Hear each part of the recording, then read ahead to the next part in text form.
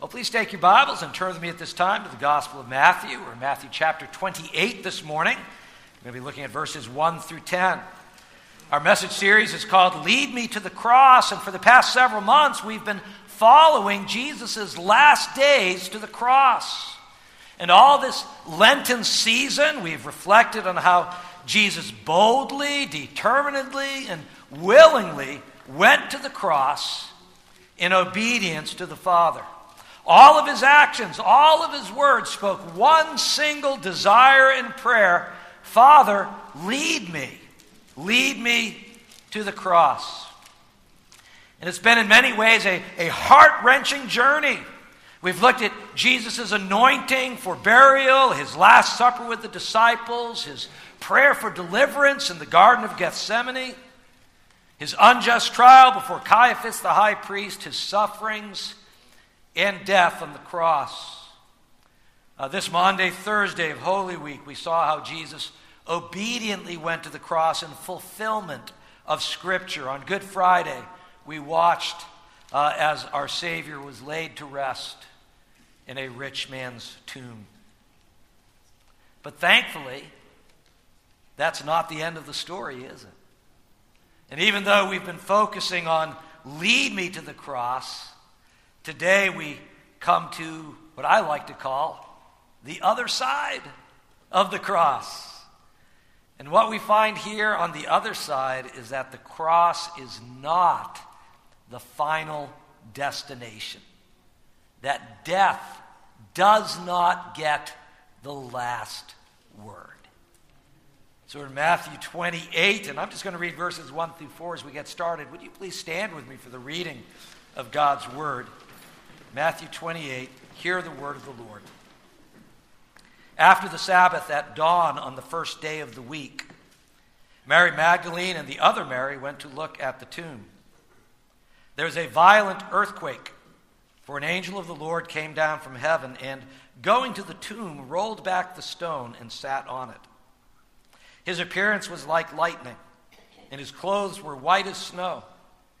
And the guards were so afraid of him that they shook and became like dead men. This is the word of God. Let us pray. Well, dear Lord, as we look at these verses and the verses following, as we look at the resurrection of our Lord Jesus Christ, help us to understand this other side of the cross. And not only what it meant for those back in Jesus' time here on earth, Lord, but what it means for us right now, here, today. We pray in Jesus' name. Amen. Thank you. Please be seated. So here we are. It's Easter Sunday, and we are on the other side of the cross. Did you know that the cross has two sides to it? The cross is a dividing point in history, and it is also a dividing point in each of our lives. And when you stand before the cross, you're really standing before a crossroads. And you must choose. There are two sides of the cross for every person. And you can only be on either one side or the other. So far, all of our messages in this series have focused on leading up to the cross. Today we look at what it means to be on the other side of the cross. There's an outline in your worship guide. I would encourage you to take that out. It will help you to follow along in the message. You may want to jot down some notes as we go too. But first, as you see in the outline there, we're going to see what does the other side of the cross mean for the women at the tomb. What did it mean for the women who visited Jesus' tomb? They were the first witnesses of Jesus' resurrection. Matthew mentions Mary Magdalene, and he says the other Mary. That was Mary, the mother of James. But you know that we know from the other Gospels there were other women there with them too. These were the women who had followed Jesus from Galilee to take care of his needs. These were the women who watched from a distance as Jesus hung on the cross. These were the women who followed Joseph of Arimathea to the tomb and saw exactly where Jesus was buried. And these were the women who rose early on a Sunday morning and brought spices to anoint the body of Jesus. Instead, they found an empty tomb with the stone rolled away, fainting guards, and a mighty angel sitting on the tombstone. And they had arrived at the other side of the cross. So what did the other side of the cross mean for the women? We can sum it up in 3 words. They're right there in your outline: joy, worship, and commission. Joy, worship, and commission. First, Matthew tells us they experienced joy mixed with fear. You go, well, that's a strange combination of emotions. How do you mix joy with fear? Let's take a look at it. We're picking up now in verses 5 through 8. The angel said to the women, "Do not be afraid, for I know that you are looking for Jesus who was crucified. He is not here. He has risen, just as he said. Come and see the place where he lay. Then go quickly and tell his disciples, he has risen from the dead and is going ahead of you into Galilee. There you will see him. Now I have told you." So the women hurried away from the tomb, afraid, yet filled with joy, and ran to tell his disciples. So the angel shared with them the good news of Christ's resurrection. The women hurried away from the tomb. Matthew says, afraid, yet filled with joy. Now the angel told them, don't be afraid. But they were afraid anyways, okay? You know what? You would have been too. This angel had just come from heaven, fresh with the glory of God. His appearance was like lightning.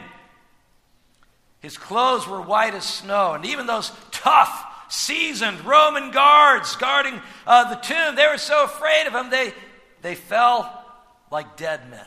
They fainted before him. No wonder the women were afraid. But I believe they were also afraid because they didn't know what all this meant yet. You know, they had come expecting to anoint a dead man's body. And yet, what do they find? An angel telling them Jesus is alive. And they're wondering, what does this mean? What does this mean for us? What does this mean for the disciples? What does this mean for the world? So they hurry away from the tomb. They're afraid, but they're also filled with joy. And I believe this joy we are meant to see as the dominant emotion for the women here. Because Matthew says they're filled with it. They're filled with joy. Joy at the sight of the empty tomb. Joy at the good news that Jesus is risen from the dead. Joy that Jesus is alive and going ahead of them into Galilee. Joy that they will see their Lord again. Yeah, it's a strange combination at first, but when you look at it closely, it makes sense. Joy mixed with fear. And then the second word describing the other side of the cross for the women is worship. Worship, look at verse 9. Suddenly, Jesus met them. "Greetings," he said. They came to him, clasped his feet, and worshiped him.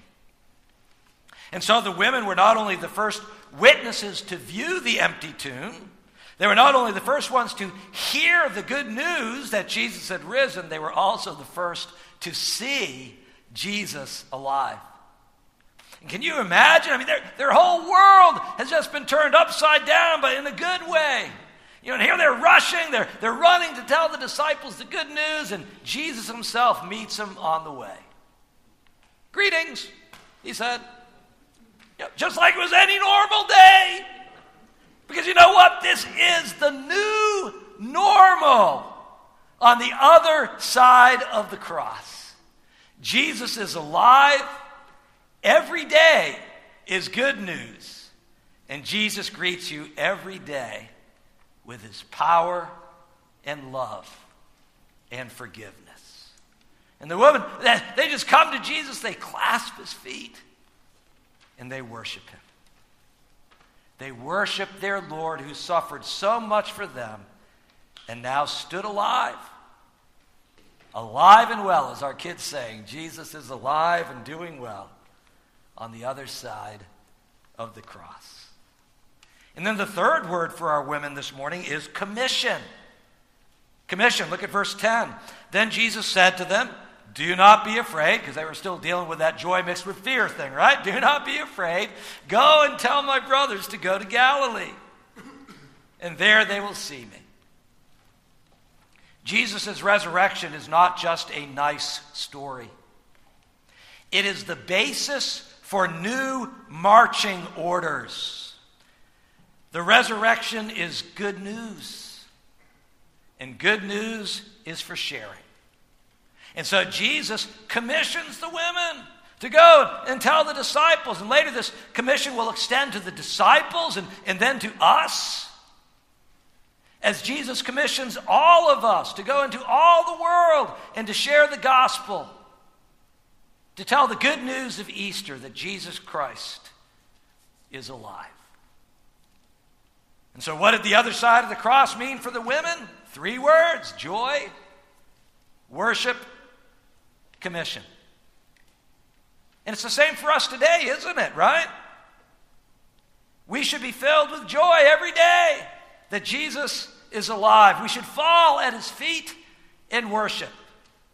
We should go forth and tell others the good news of Jesus Christ. So that's the other side of the cross for the women. Now, what did the other side of the cross mean for Jesus? What did it mean for Jesus? We had 3 words for the women. We have 3 words for Jesus also.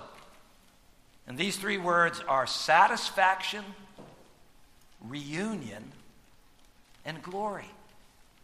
Let's take a look at each of these. First of all, satisfaction. The other side of the cross for Jesus meant satisfaction. For here we go to the book of Isaiah, Isaiah 53, verse 11. We read, after the suffering of his soul, speaking of Jesus' sufferings and death on the cross, after the suffering of his soul, he will see the light of life and be satisfied. And by his knowledge, my righteous servant will justify many, and he will bear their iniquities. Isaiah 53 is the most important chapter in the Old Testament as far as prophecy foretelling the death of Christ on the cross. But it also foretells Christ's resurrection. That's what we see here. After the suffering of his soul, what will happen? He will see the light of life, and he will be satisfied. Jesus went to the cross for a purpose. There was a reason why he marched determinedly to the cross in his last days, never wavering, praying through the temptation in the garden, refusing all assistance, both human and divine. Jesus went to the cross to pay the price for our sins, that we might be forgiven, or as Isaiah says it in Isaiah 53, to bear our sins and to justify many. And now that Jesus was on the other side of the cross, he can see the work that has been accomplished, the work that he came to do has been done. And then Jesus looked across the whole scope of human history, and he saw the countless lives that would be saved by his sacrifice. And here on the other side of the cross, he was satisfied, deeply, richly, fully satisfied. That's our first word for Jesus. The second word is reunion. And for this we flash back to the upper room the night before Jesus went to the cross, and we read in the Gospel of John, the 13th chapter. It was just before the Passover feast. Jesus knew that the time had come for him to leave this world and go to the Father. And then John goes on and tells us all that took place in the upper room. But I want you to understand this now. John tells us it was just before the Passover feast. That means within the next 24 hours, Jesus would be betrayed, arrested, abandoned, denied, beaten, crucified, forsaken, dead, and buried. Now, Jesus knew everything that was going to happen. And yet for Jesus, these next 24 hours meant something else. It was time for him to leave this world and return to the Father. Jesus and God the Father, God the Son, God the Holy Spirit, for all of eternity, had been in blessed fellowship and union with each other. At Christmas, Jesus left the Father and came to our world. And every day, how he longed to return. It was part of his suffering, part of the price he paid to save us from our sins. And so now, with the cross looming before him, what is Jesus thinking about in the upper room? It's time to go back to my Father.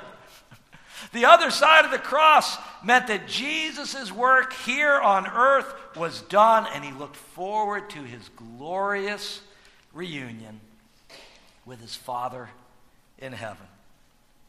And that brings us to our third word for Jesus, which is glory. Glory. And for this, we're going to jump forward into the book of Revelation, chapter 5. Let me set the scene for you. We're in heaven. The scene is in heaven. Jesus, the Lamb of God, stands in the center of the throne, encircled by the 4 living creatures and the 24 elders. They are surrounded by a choir of angels, thousands upon thousands, 10,000 times 10,000, who sing in a loud voice, "Worthy is the Lamb who was slain to receive power and wealth and wisdom and strength and honor and glory and praise." And then John tells us that every creature in heaven and on earth and under the earth and on the sea and all that is in them join together with them in the singing. To him who sits on the throne and to the Lamb be praise and honor and glory and power forever and ever. For Jesus, the other side of the cross meant glory. Glory and honor and praise in heaven. His sacrifice on the cross will never be forgotten. It is the theme of all of heaven's songs. And he is worshipped forever as the Lamb who was slain, as the one who is worthy to receive all power and wealth and wisdom and strength and honor and glory and praise. What does the other side of the cross mean for Jesus? 3 words: satisfaction, reunion, glory. Now, there's one other aspect of the cross we must look at this morning. It's important to see what the other side of the cross meant for the women at the tomb. They were the first witnesses of Christ's resurrection. It's important to see what the other side of the cross meant for Jesus, because he's the whole reason we're here celebrating Easter this morning. But it would be wrong to let you go this morning without reminding you of what the other side of the cross means for you.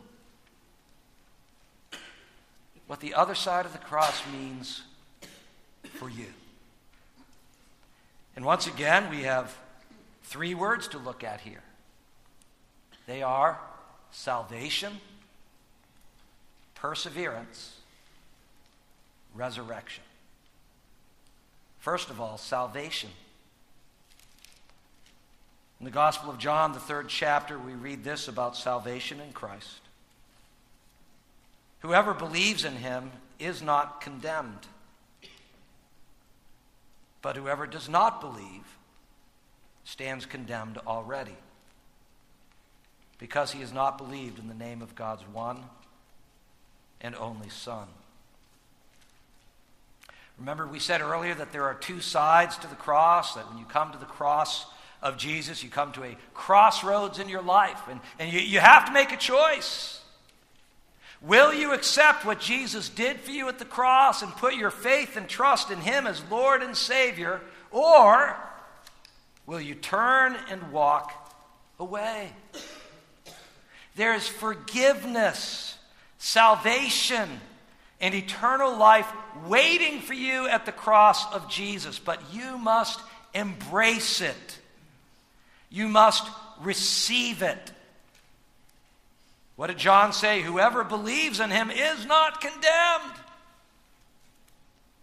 But whoever does not believe stands condemned already, because he or she has not believed in the name of God's one and only Son. So first of all, there's salvation for you on the other side of the cross. And then after you receive Jesus as your Savior, then the second word comes into play: perseverance.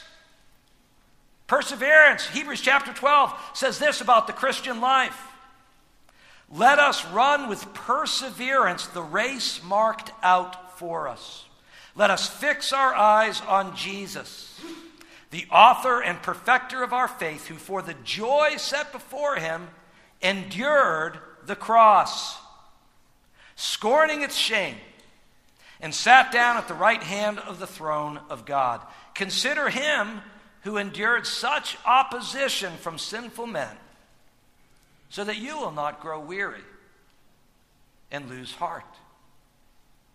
You see, receiving Jesus as your Savior, that's just your first step. Okay? That's just your first step on the other side of the cross. And now that you're a Christian, that means you have embarked on a whole new life in relationship with Jesus. The Christian life is not a 100-yard dash. It is an all-out marathon. You are a long-distance runner, and God has marked out the race for you. So how will you make it? How will you persevere to the end? How will you endure on the other side of the cross? There's only one way, and Hebrews tells us what it is. Fix your eyes on Jesus. Fix your eyes on Jesus, who endured the cross for you. Consider him who endured such opposition from sinful men, so that you will not grow weary and lose heart. One more word to go. Oh, it's such a beautiful one. Resurrection. Resurrection. We read in 1 Thessalonians chapter 4. For the Lord himself, our Lord Jesus himself, will come down from heaven with a loud command, with the voice of the archangel and the trumpet call of God, and the dead in Christ will rise first. And then after that, we who are still alive and are left will be caught up together with them in the clouds to meet the Lord in the air, and so we will be with the Lord forever. Therefore, encourage each other with these words. As Christians, we need not fear death, because death is no longer the end, but just the beginning. Jesus conquered sin and death and hell on the cross. And on the other side of the cross, there is resurrection and eternal life in God's presence. There are two sides to the cross. So let me ask you, which side are you on this morning? The Bible tells us in Romans 6:23, for the wages of sin is death. The Bible says there's a great chasm between you and God because of your sin. And you can never bridge this chasm on your own, no matter how hard you try. We cannot save ourselves. And if God never sent a Savior, none of us would ever go to heaven. The wages of sin is death, eternal death, apart from God. But praise God, that's not the end of the verse, okay? There's more to Romans 6:23. And if we read the whole verse, it says this, "For the wages of sin is death, but the gift of God is eternal life through Jesus Christ our Lord." We could never bridge the gap ourselves, so Jesus bridged the gap for us. And we only have to trust in him to pass from one side to the other. And so there are two sides of the cross. On one side, the wages of sin is death.